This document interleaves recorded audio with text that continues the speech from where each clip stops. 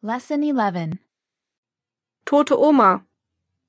Heute erzähle ich euch von einem Essen, das schon etwas ungewöhnlich aussieht, und wenn man die Zutaten anschaut, wird es auch nicht gerade appetitlich.